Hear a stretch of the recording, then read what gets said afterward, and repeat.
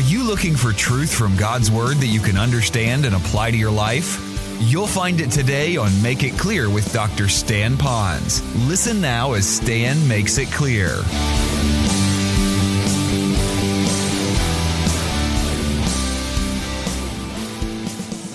What I think it was when he was on the cross and he fought and he finally said, why have you forsaken me?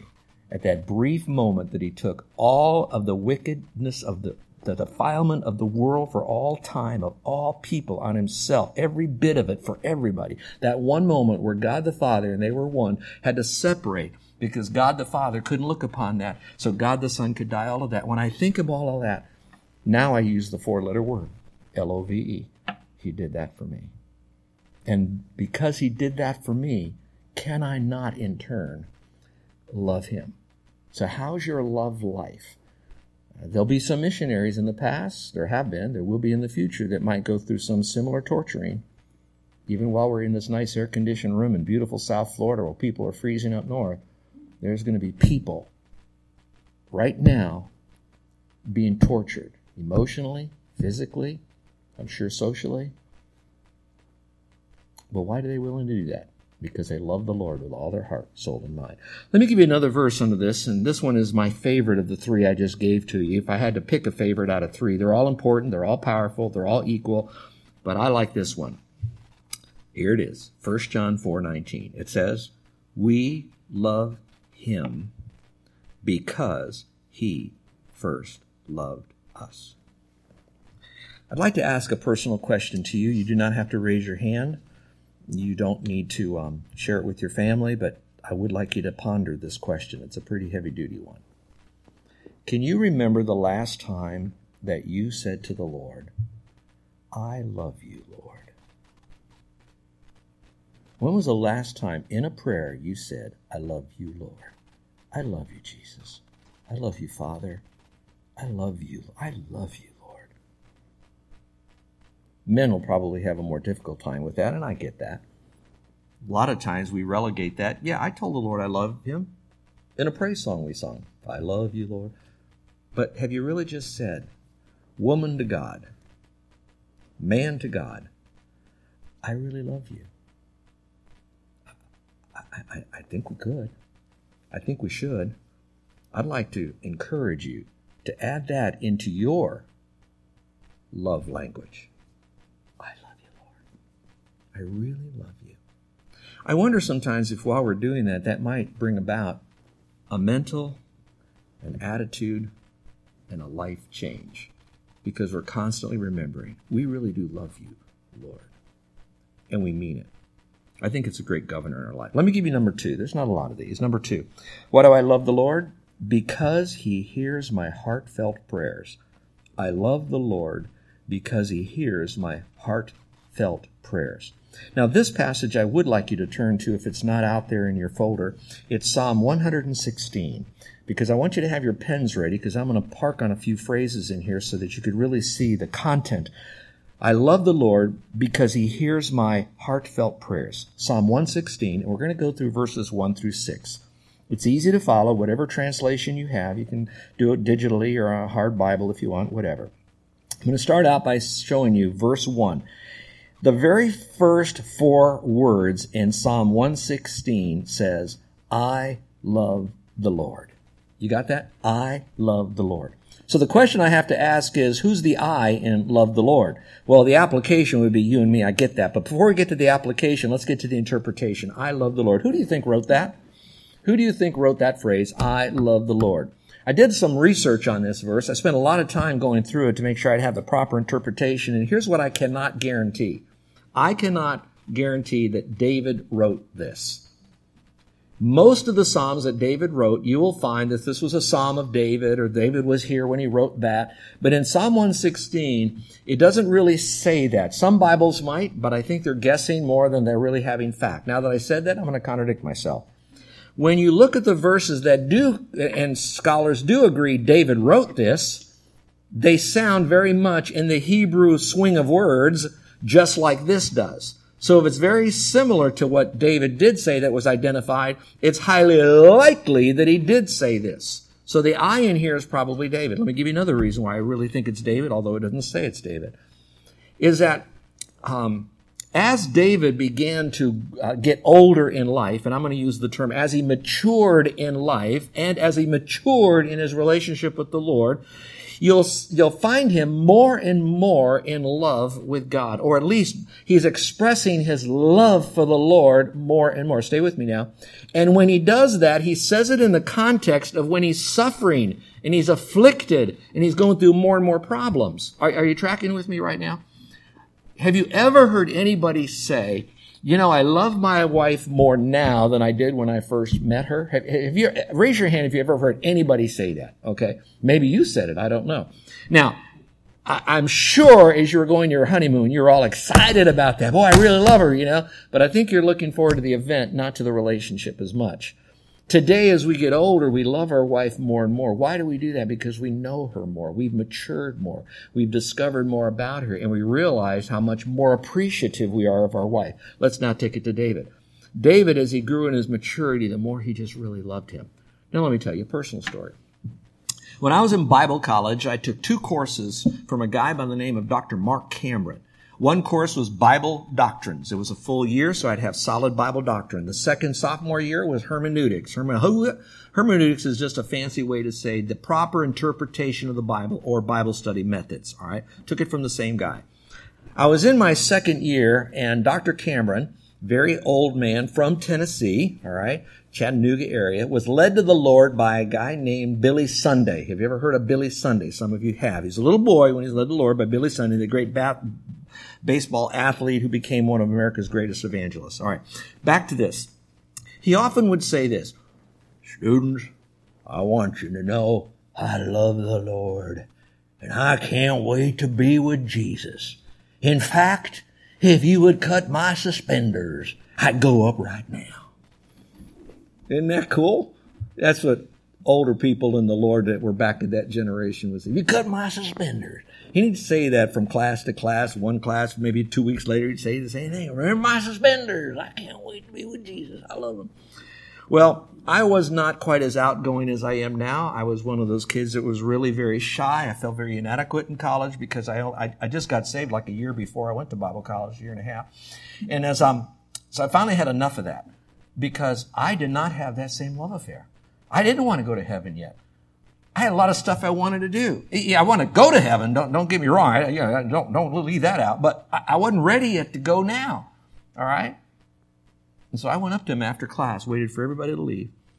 And I went to him and I said, Dr. Cameron, dear sir, I think there's something wrong with me. I can't figure it out. Would you help me? Because I want to go in the ministry, but you said some things. I don't feel that way. And I've worked very hard to get where you are, but I'm not there. Do you know how you say when you cut your suspenders, you'd go up now? You're so excited about going to heaven and being with Jesus. You love him and all that. I don't feel that way. I don't want to go yet. And he put his arm around me, this big, chunky evangelist, scholar from Tennessee. And he said this. He said, Brother Ponz, that's how they talk. Brother Ponz, if you've been in the battle as long as I have, you'd be wanting to go to heaven right away too. Did you catch that? Isn't that a great truth? So now if you ask me, if you cut my suspenders, I'd go up now, because I've been in the battle. And I know this. The Lord's love for me has never been let down. And I want to encourage you with that he really loves you. That's why it says, love the Lord. Now, I don't want to split a hair, but I want to give you a little bit more than other churches might. If you look at the verse there, I don't know what translation you have, but the good ones will have the word Lord there spelled L-O-R-D, all capitalized, all right? Why does it have small l, small o, small r, small d in some verses? Why do other verses have capital L, but small o, small r, small d? And then why does this verse have capital L, capital O, capital R, capital D? Why does it do that? Because the translator wanted you to know that when it's written like that in all capitals, it's referring to Jehovah, who is the Savior. So the concept is you have one that represents him as God, as the omnipotent God. This one, same God, but now identified with a different focus, is on his saviorhood. So he says, and I could say it very practically, I love the Savior. Notice the word the. It doesn't say I love a Savior. I love a Lord. I love the Lord Jehovah Yasha, God who saves. Now he says why. Now this is where we're going with this. Our whole message is on why would I love him? Because he has heard my voice. Put a number 1 by that in your Bible if you want. He has heard my voice. Next, he says, and my supplications. Put a number 2 by that. Now, because he has inclined his ear to me, put a number 3 by that. 3 reasons in one verse, he's now saying, I love the Lord Jehovah Yasha, God who saves, because he's done 3 things. He heard my voice and my supplications, and he's inclined his ear to me. So in other words, something is coming out of, we're going to say David by assumption here. What's coming out of David? He is now saying something to God, and he loves the Lord because he's saying something to God. But now let's look at those 3 terms. He heard my voice, my supplication. In other words, in a sense, he heard I was talking. Second, he heard what I was asking. And number 3, because here's a phrase you don't hear, he cocked his ear in my direction. Have you ever heard that before? Cock your ear in my direction. Well, to me, what that's saying is the Lord is fully aware of who I am, what I have a need for, and he is fully zoned in on me. His radar is stopped on my lips. He wants to hear what I have to say. I love the Lord because he's done all of that. Carol and I are getting older. Mostly me. Carol just stays the same, but I get older. But as I get older, I'm finding that we don't hear some things so often, do we? Do any of you have, I don't mean selective hearing. Yeah, we all got that. I don't care. Oh, your kids have that, but for the most part, we all have this hearing thing, don't we, going on? And, but here's what I do know, that at times you can hear your mate, they're mumbling something. Speak louder, And then the next thing is, why is that person speaking? Usually it's because the person who is speaking to you wants you to know something or go get something or go do something for them, right? So it's kind of like I'm engaging you not just to hear myself think. I'm engaging you because I got something I want you to hear, know, do, whatever it is. But here's the issue. The person is more apt to hear you when they have chosen to incline their ear to you. Did you catch what I say? And that's where the selective hearing is. Yeah, I heard them. I heard what they said, but I'm not cocking my ear in their direction. Who cocks their ear in the direction? Mothers do to their kids. Dads do to their kids. How many of you had kids? Anybody have kids? Okay. You can hear your kid blabbering in the bedroom, but isn't it not true that you know the difference between the cry from the bedroom and the cry from the other side of the car when they slam their finger in the door? Okay. And here's the deal. God always senses that we've slammed our finger in the door. He's always cocking his ear toward us. Isn't it great that you have someone that you could talk to when you have a problem? Isn't it great to know when he says, he heard my voice and my supplication. It just didn't hear noise. He heard what I'm asking. Why? Because he cocked his ear in my direction. Can't you love the Lord because of that? All right, let's really be real. How many of you experienced a direct answer for prayer that you gave to the Lord, that you didn't tell anybody else, that you knew that it was supernaturally answered by God? Would you raise your hand? How many of you? Okay. If that's the case, wouldn't that cause you to love the Lord? So now that you know he does that, remember that he does that. Watch this now. And let that be the motivator for what you do in your life. Now, this is key. I'm talking about the love life. How's your love life? All of that. Why am I doing that? So that when you know that he loves you and you love him, that will be the motivator for you to change your life. So you don't do it because of legalism. You don't do it because that's a set of rules that someone places on you. You don't do it to manage sins so that people think you're spiritual. You do it because you're driven by your love for the Lord. So if you take that love for the Lord right, the rest of it will come. So you love the Lord because he hears your prayers. But I'm not going to end there. Let's go a bit further.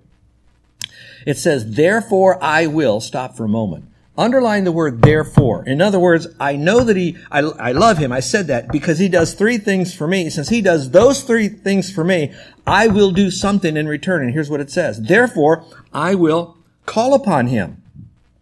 So if you know he does this, then I would only say talk to him more.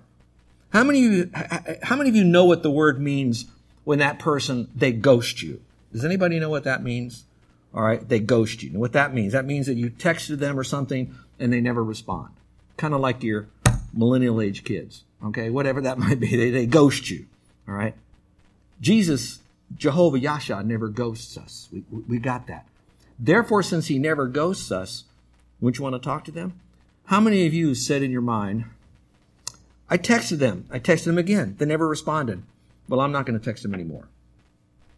I'm not going to raise your hand on that. We've all done that. I hope it's not with your mate. But I'm not. If they're going to talk to me, I'm not going to talk to them. Here's the issue. When you talk to God, he always talks back to you. And so now notice the next phrase. This is key now.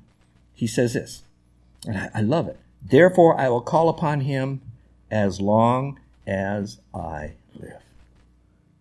Underline that in your Bible. As long as I live, I'm now going to call upon the Lord. Why? Because he's inclined his ear to me. And what does he do when he does? He now answers my supplications. Well, why does he do all of that? It's because he's listening to my voice. And why does he do that? I love the Lord. I love the Lord. So how's your love life? Do you really, really love the Lord? Let's go a little bit further. The pains of death surrounded me, and the pangs of Sheol laid hold of me. I found trouble and sorrow. Then I called upon the name of the Lord. O Lord, I implore you. You deliver my soul. Now his spirit is coming up. Gracious is the Lord and righteous. Yes, our God is merciful. The Lord preserves the simple. I was brought low and he saved me. Now, I don't know how you want to mark your Bible here in this passage. It is so rich. He starts out by saying, I love the Lord. Then I pray. Therefore, I will always call upon him no matter how bad it gets. But it's also okay because when I call upon him, he lifts me out of all of this. And by the end of just 6 verses in this psalm, he went from being down in this horrible situation to be way up on top. And I think the root of all of this is he loves the Lord. And so I think now, if you're still struggling under a lot of stuff and you've been praying, are you just talking to God like he's a genie in a bottle? Or is he the Lord of lords and the King of kings, and you love him because he saves you? His whole nature is to save you, to rescue you out of this. How true that is.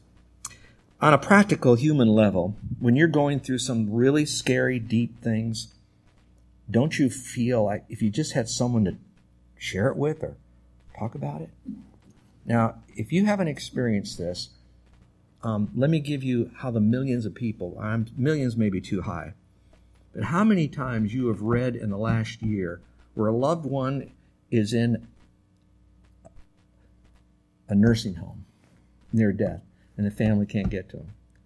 How many people have you heard about that are in the hospital that the loved one can't be there until basically when they're right at the end?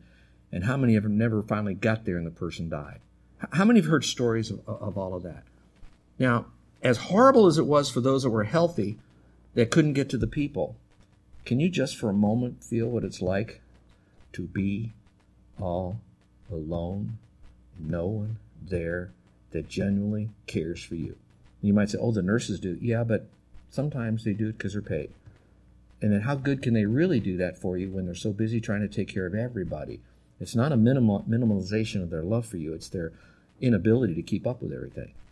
So you're really all alone. And so that happens. Let me share a real story with you. About 2 months ago, one of our retired board members from Make It Clear Ministries, godly man, very prominent attorney in San Antonio, legacy family in the cattle bearing industry in the central part of Texas. His heart was failing. That's why he was retired off the board. And he was coming to a point that he knew his end might be near.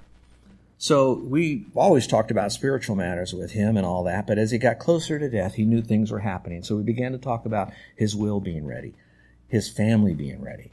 And so the last week of his life, we began to talk specifically about, are you ready? How ready are you? His comments were very common with a humble man. And that is, I have regrets. I have regrets with my life. I should have done more for the Lord. I have regrets with my kids. I should have done more here and all of that. That's a humble man. It wasn't a man saying, I'm going to try to be good at the last minute so I can get into heaven. He already knew he was going to heaven. It was regrets with his life. So we talked him through Scripture and forgiveness and understanding and perspective. But I appreciated his humility. All of our staff have that. They're just humble people, and God's raising them up. So now we've talked about all of that. And 2 days later, he called me on the phone. It was very early in the morning because he had Texas and Florida time. And he said, Stan, the doctor just came in and he told me I have days to live. That's all I have. My own family doesn't know this. And then he poured his heart out, not out of fear, but out of he just needed someone to talk to.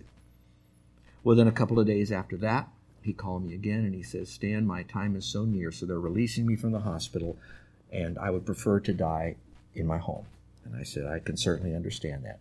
So now he gets into this house, and he calls me, and he says, I love you, Stan. And I love the ministry that you've been a part of, and you're still going to do my memorial service? I said, yes. His family then got around him. His daughter climbed into bed with him appropriately to hug her dad. 2 hours after that conversation, he was in heaven. 1 month ago to today, January 14th. And I got thinking, probably his two greatest comfort was that he had a family to talk to, and he had maybe a friend to talk to. That's on a human level. Let me remind you that sometimes no family can be there, no friend can be there. They'll never feel all your pain, but Jesus Christ will. Will you love him? Will you love him with all your heart, soul, and mind? All right, let's go to the third one. This one is a little harder to extrapolate from Scripture, but I think it's still within the ballpark. Number 3 is, I love the Lord because he is my strength. He is my strength. Let's look at this verse, if you don't mind.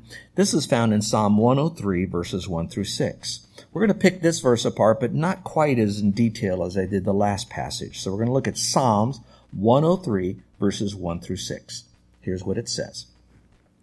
Bless the Lord, O my soul, and all that is within me. Bless his holy name.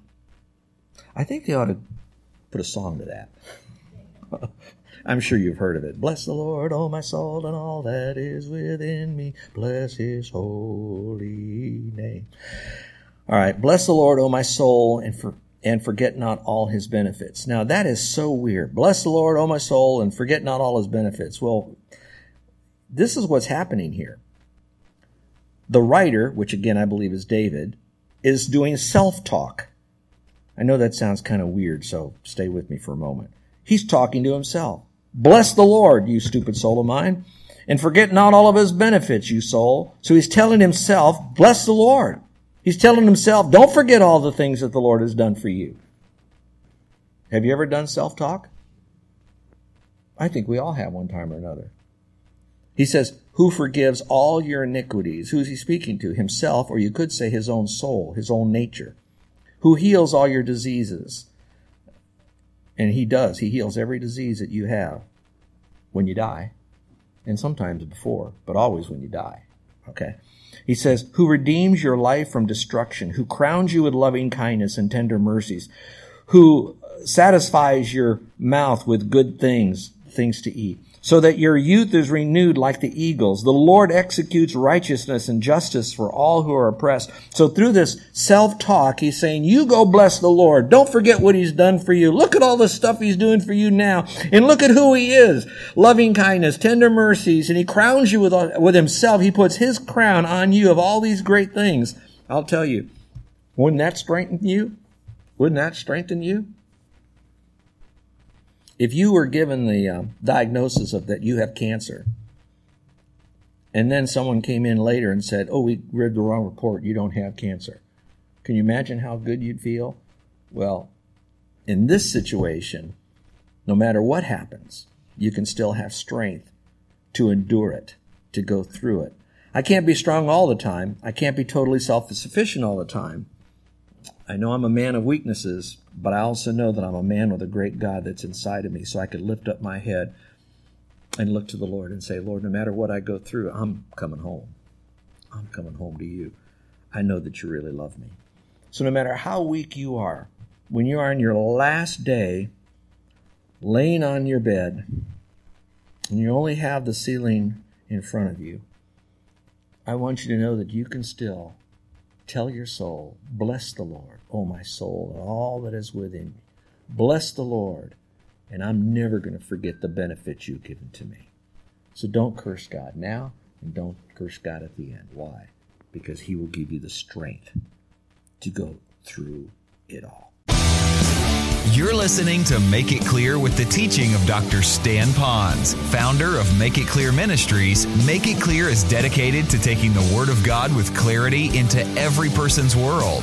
It is the support of listeners like you who make the ministry of Make It Clear possible. You can provide your tax-deductible gift to Make It Clear online by going to makeitclear.org, or you can mail your gift to Make It Clear, P.O. Box 607901, Orlando, Florida 32860. Thank you for helping us make it clear. If you would like to have Dr. Ponz speak at your church or event, please send us an email at tellmemore@makeitclear.org. Thank you, and remember to make it clear.